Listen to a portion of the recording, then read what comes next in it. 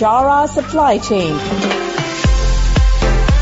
highlighting and showcasing solutions for the most complex challenges facing the industry in 21st century by our team of subject matter experts and mentors. Broadcasting every week, all year round, we will present the most up-to-date series of podcasts and webinars. Halo semuanya, selamat datang kembali di Bicara Supply Chain. Nama saya Nur Hadi, saya adalah pengasuh podcast ini. Ini adalah episode ke-19 dan sudah bersama saya hari ini adalah Bapak Iman Subakti. Beliau adalah Senior Vice President di PT Teladan Resources. Dan Pak Iman juga Vice President dari ICMA, the Institute of Certified Management Accountant, cabang Indonesia. So, let's get started. Selamat datang Pak Iman. Apa kabarnya Jakarta hari ini Pak? Baik, agak sedikit panas ya Jakarta hari ini. Jakarta ya? Sama Pak, seperti Surabaya, so panas. Oke. Baik Pak. So before we start Pak, bisa kenalan dulu Pak dengan para pendengar podcast ini, professional background Bapak. Oke. Jadi singkat aja, saya latar belakangnya ini akuntan. Jadi akuntan lulusan dari UI. Jadi so far saya udah kurang lebih 20 tahunan lah ya pengalaman kerja. Mostly sih di bidang financial related things kayak finance, accounting, tax, audit, seputar itu. Spesialisasi sih belakangan ini lebih ke sebenarnya proses improvement ya, terutama di area finansial. Kalau ngomong industri sih sudah ya cukup banyak industri yang pernah saya handle, antara lain kayak holding company seperti yang sekarang ini, terus dulu pernah juga di FMCG, di power generation, oil and gas, dan ya konsultan di audit dan konsultan pajak. Saya rasa sih itu aja dulu ya buat dari saya. Alright, terima kasih Pak Iman. Ya. Topik yang akan kita diskusikan pada hari ini adalah the integration finance and supply chain operation. Nah, mengawali diskusi ini, semua sudah paham nih Pak bahwa finance, contohnya fund atau capital itu merupakan salah satu unsur penting dalam area supply chain. Ya, dua di antaranya adalah goods, service, dan juga information. Nah, pandangan Bapak perihal ini bagaimana ya? Ya, emang seharusnya sih supply chain dan finance itu saling berkolaborasi ya. Jadi tidak berdiri masing-masing.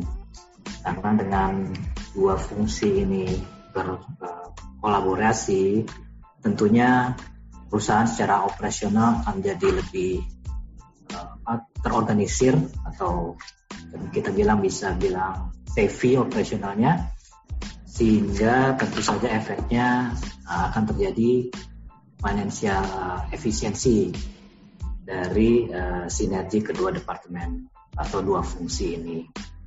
Karena dengan melakukan sinergi antara dua fungsi ini, kita tentunya dapat segera mengenali apabila ada potensial risk, sehingga bisa kita lakukan mitigasi ya atau optimalisasi dari proses-proses ini, sehingga efeknya tentunya cost itu kita bisa cukup melakukan reduction, sehingga ya ujung-ujungnya terjadi optimalisasi cash flow dan financial performance, sehingga perusahaan resourcesnya bisa dipakai untuk hal-hal lain yang mungkin lebih dukung operasional perusahaan apabila terjadi efisiensi.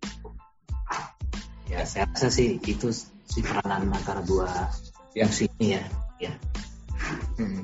Baik, Pak Iman, saya pernah baca salah satu riset yang pernah dilakukan sama Arbedin Group ya. Nah, di sana disebutkan persis yang Bapak sampaikan tadi bahwa ketika perusahaan itu melakukan finance dalam operation itu bisa banyak sekali benefit. Namun di riset itu juga disebutkan bahwa melakukan integrasi tidak sesimpel just let's start the integration. Nah, dari pengalaman Bapak selama ini baik di industrial ataupun di holding company selama ini, ada nggak metode yang tepat untuk melakukan integrasi finance dan supply chain Pak? Dan bagaimana langkahnya? Dari pengalaman sih ideally untuk finance dan supply chain ini berada di satu komando C-level ya. Jadi biasanya sih kalau company-nya tidak terlalu besar size-nya, kedua fungsi ini akan dikomandoi oleh seorang CFO. Jadi memang untuk koordinasi ini tidak mudah juga. Kenapa? Karena umumnya organisasi atau departemen itu kan punya KPI masing-masing ya. Apalagi dengan tren organisasi structure sekarang yang lebih ke functional matrix.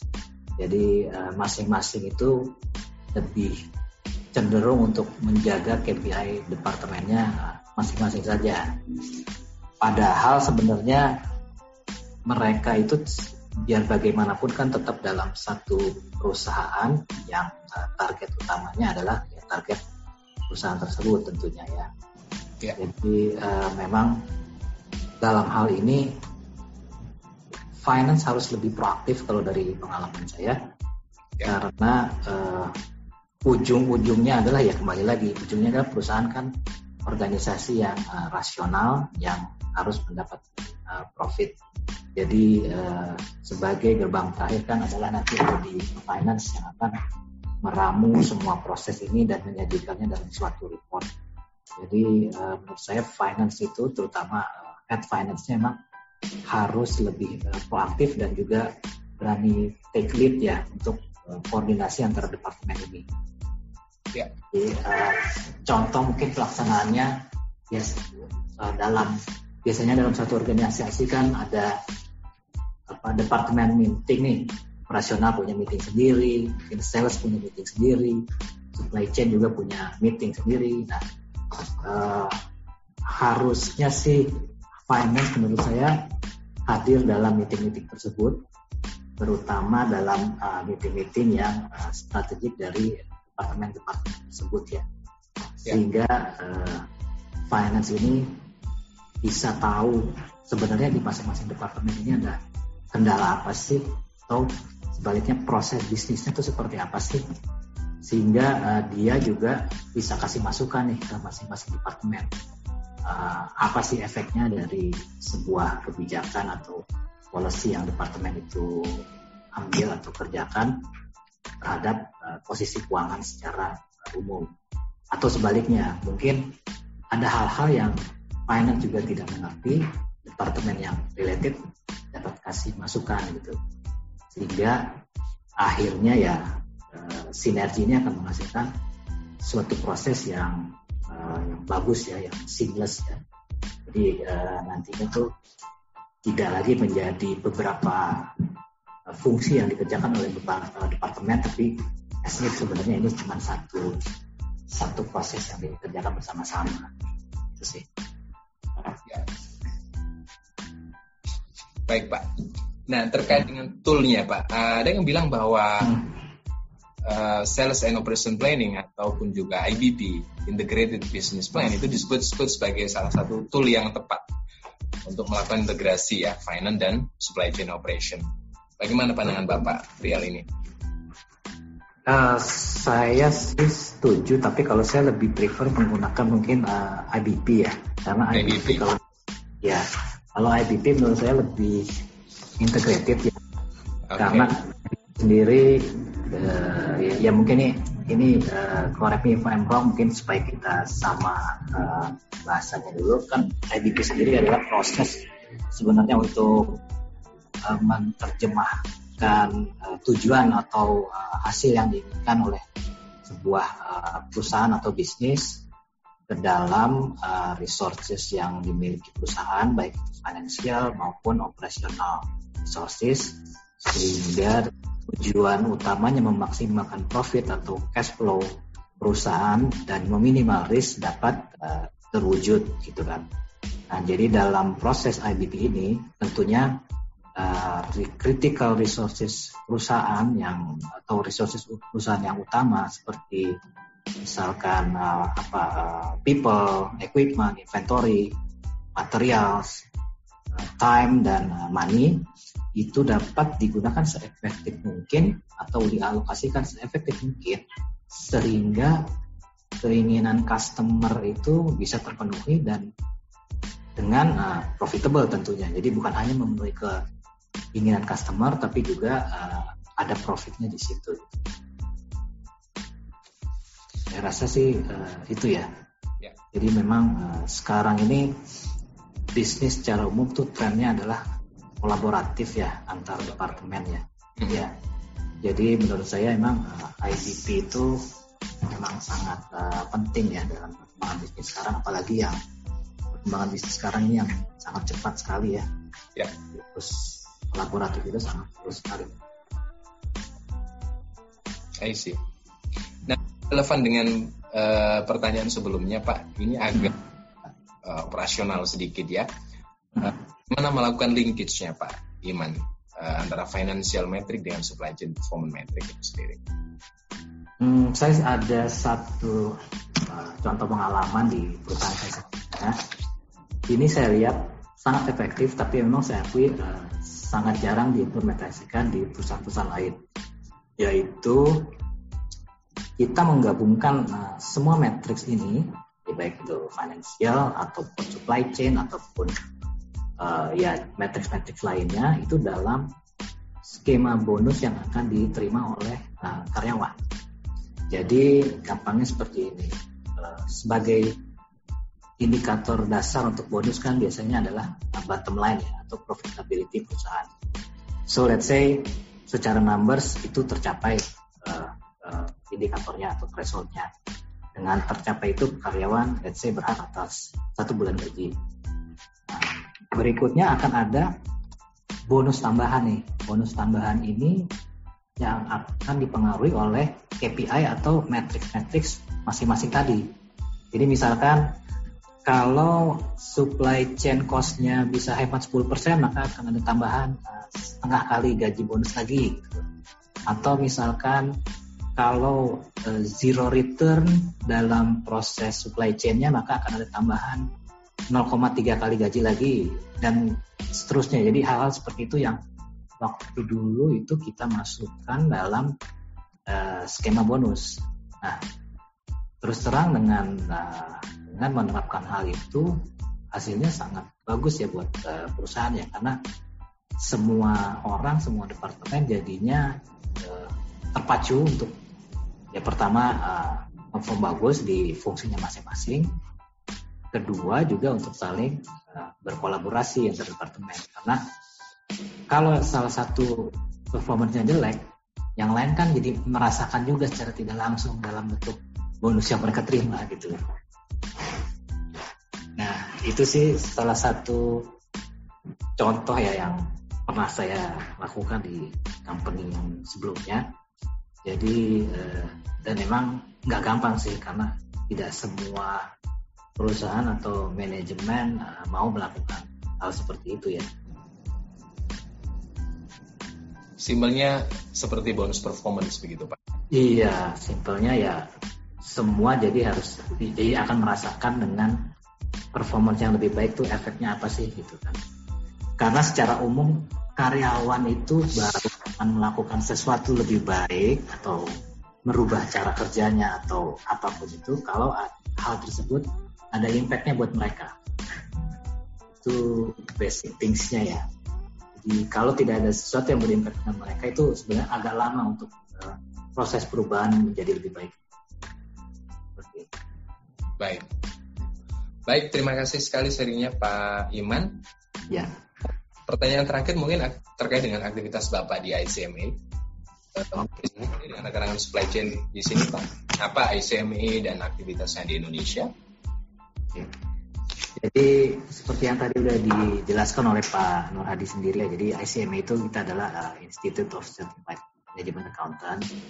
Jadi gampangnya ini adalah sebuah organisasi profesional untuk para manajemen accountant yang berpusat di Australia saat ini. Jadi tujuan kita ya untuk menaungi para manajemen accountant, lalu juga untuk mempromosikan profesi manajemen accountant ini sendiri, dan juga tentunya membangun networking dan value bagi para member. Secara umum sih seperti itu. Apa itu ICMA? Jadi untuk mendukung itu semua, kita ada beberapa kegiatan yang dilakukan di Indonesia khususnya. Yang pertama itu adalah pendidikan profesi sendiri, yaitu dengan beberapa program sertifikasi yang kita adakan. Salah satunya sertifikasi adalah CMA itu sendiri, yaitu Certified Accountant, dan juga ada beberapa sertifikasi lainnya, jadi yang sesuai kebutuhan atau perkembangan bisnis saat ini. Lalu juga kita ada kerjasama dengan institusi dan lembaga profesional seperti universitas, perguruan tinggi, lalu asosiasi profesi seperti Ikatan Akuntan Indonesia, Ikatan Akuntan Manajemen Indonesia, dan berbagai lembaga lainnya dalam bentuk misalkan konversi atau penyetaraan professional skills dan juga training untuk meningkatkan kemampuan para anggota. Lalu ada juga development program yang kita adakan sebulan sekali. Ini kita coba di setiap kota kalau kita adakan acara tersebut. Jadi mungkin kalau tahun-tahun sebelumnya itu terkonsentrasi di Jakarta, mulai tahun ini kita sudah mulai coba mengadakan kegiatan-kegiatan tersebut di luar Jakarta, seperti di Surabaya, di Jogja, di Bali, di mana para member kita atau profesional accountant itu berdomisili. Dan yang terakhir mungkin kita juga memberikan pengakuan ya dan atau penghargaan kepada para CFO di Indonesia atas prestasi mereka dalam perusahaannya masing-masing, yaitu dalam bentuk CFO Award, kegiatan yang kita selenggarakan di tiap tahun, biasanya di awal tahun di bulan Januari atau Februari. Ya, saya rasa sih seperti itu kegiatan ICMA. Ya, alright. Terima kasih sharingnya hari ini Pak Iman. Sukses selalu buat Bapak dan teman-teman di ICMA Indonesia. Baik rekan-rekan semua, demikian diskusi singkat kita kali ini dengan Bapak Iman Subekti. Terima kasih sudah mendengarkan Bicara Supply Chain. Jangan lupa kunjungi kami di www.bicarasupplychain.com dan www.vcare.ca. Sampai jumpa di episode mendatang. See you and goodbye. At Bichara Supply Chain, we are committed to driving global perspective to embrace technological adaptation in improving process efficiencies. Don't forget to subscribe, like, and share Bichara Supply Chain. And stay tuned for the latest updates. To learn more, visit our website www.bicharasupplychain.com. Thank you for listening to us. We look forward to seeing you at our next episode.